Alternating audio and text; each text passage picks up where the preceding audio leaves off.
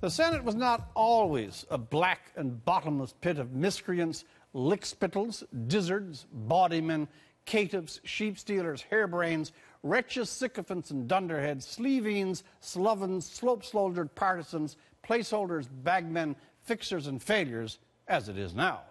Not always.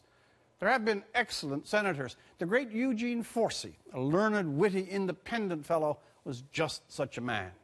Forsey knew the Constitution, the country, and the Parliament. And best, he had a sense of honor about all three. Eugene, what would you be saying now to the lickspittles and placeholders who shadow the velvet you once adorned? To the Prime Minister, he'd say, stop the stall. Whatever you know at whatever level, put it out, all of it, and face the whirlwind. And say on these three high-profile appointments, Wallen, Duffy, Brazeau, you absolutely blundered, because you picked them. And on the Nigel Wright running interference, if, as you say, you had no idea, demonstrate some magnitude of shock that your own chief of staffs could have been so radically wrong, that putting a Bay Street fix, the check, on a parliamentary scandal was possibly the only way of making it worse. Mr. Prime Minister, don't offer a hiccup of a statement and jet to Peru.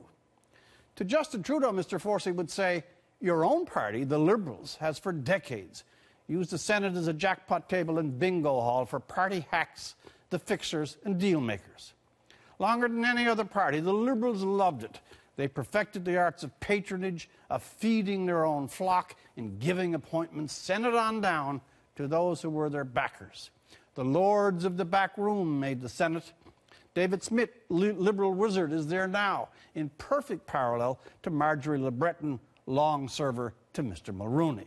So, Justin, trim to righteousness. If the Senate is a black pit, your party did a lot of the early shovel work.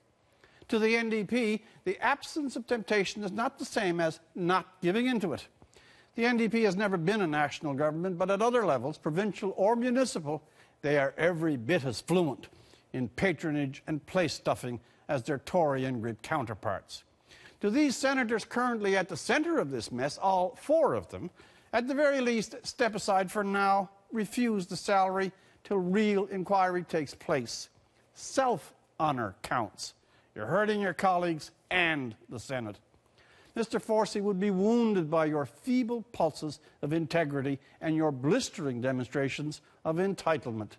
The Senate is not a party bucket, but that's what you've made it. Yes, there are senators who have played by the rules and done good things, types like Michael Kirby, Colin Kenny, who at least speaks out, and lately Nancy Green for her example. And finally, here's the difference between the Duffys and the Forseys. Forsey sought what he could bring to the Senate, not what the Senate could bring to him. For The National, I'm Rex Murphy.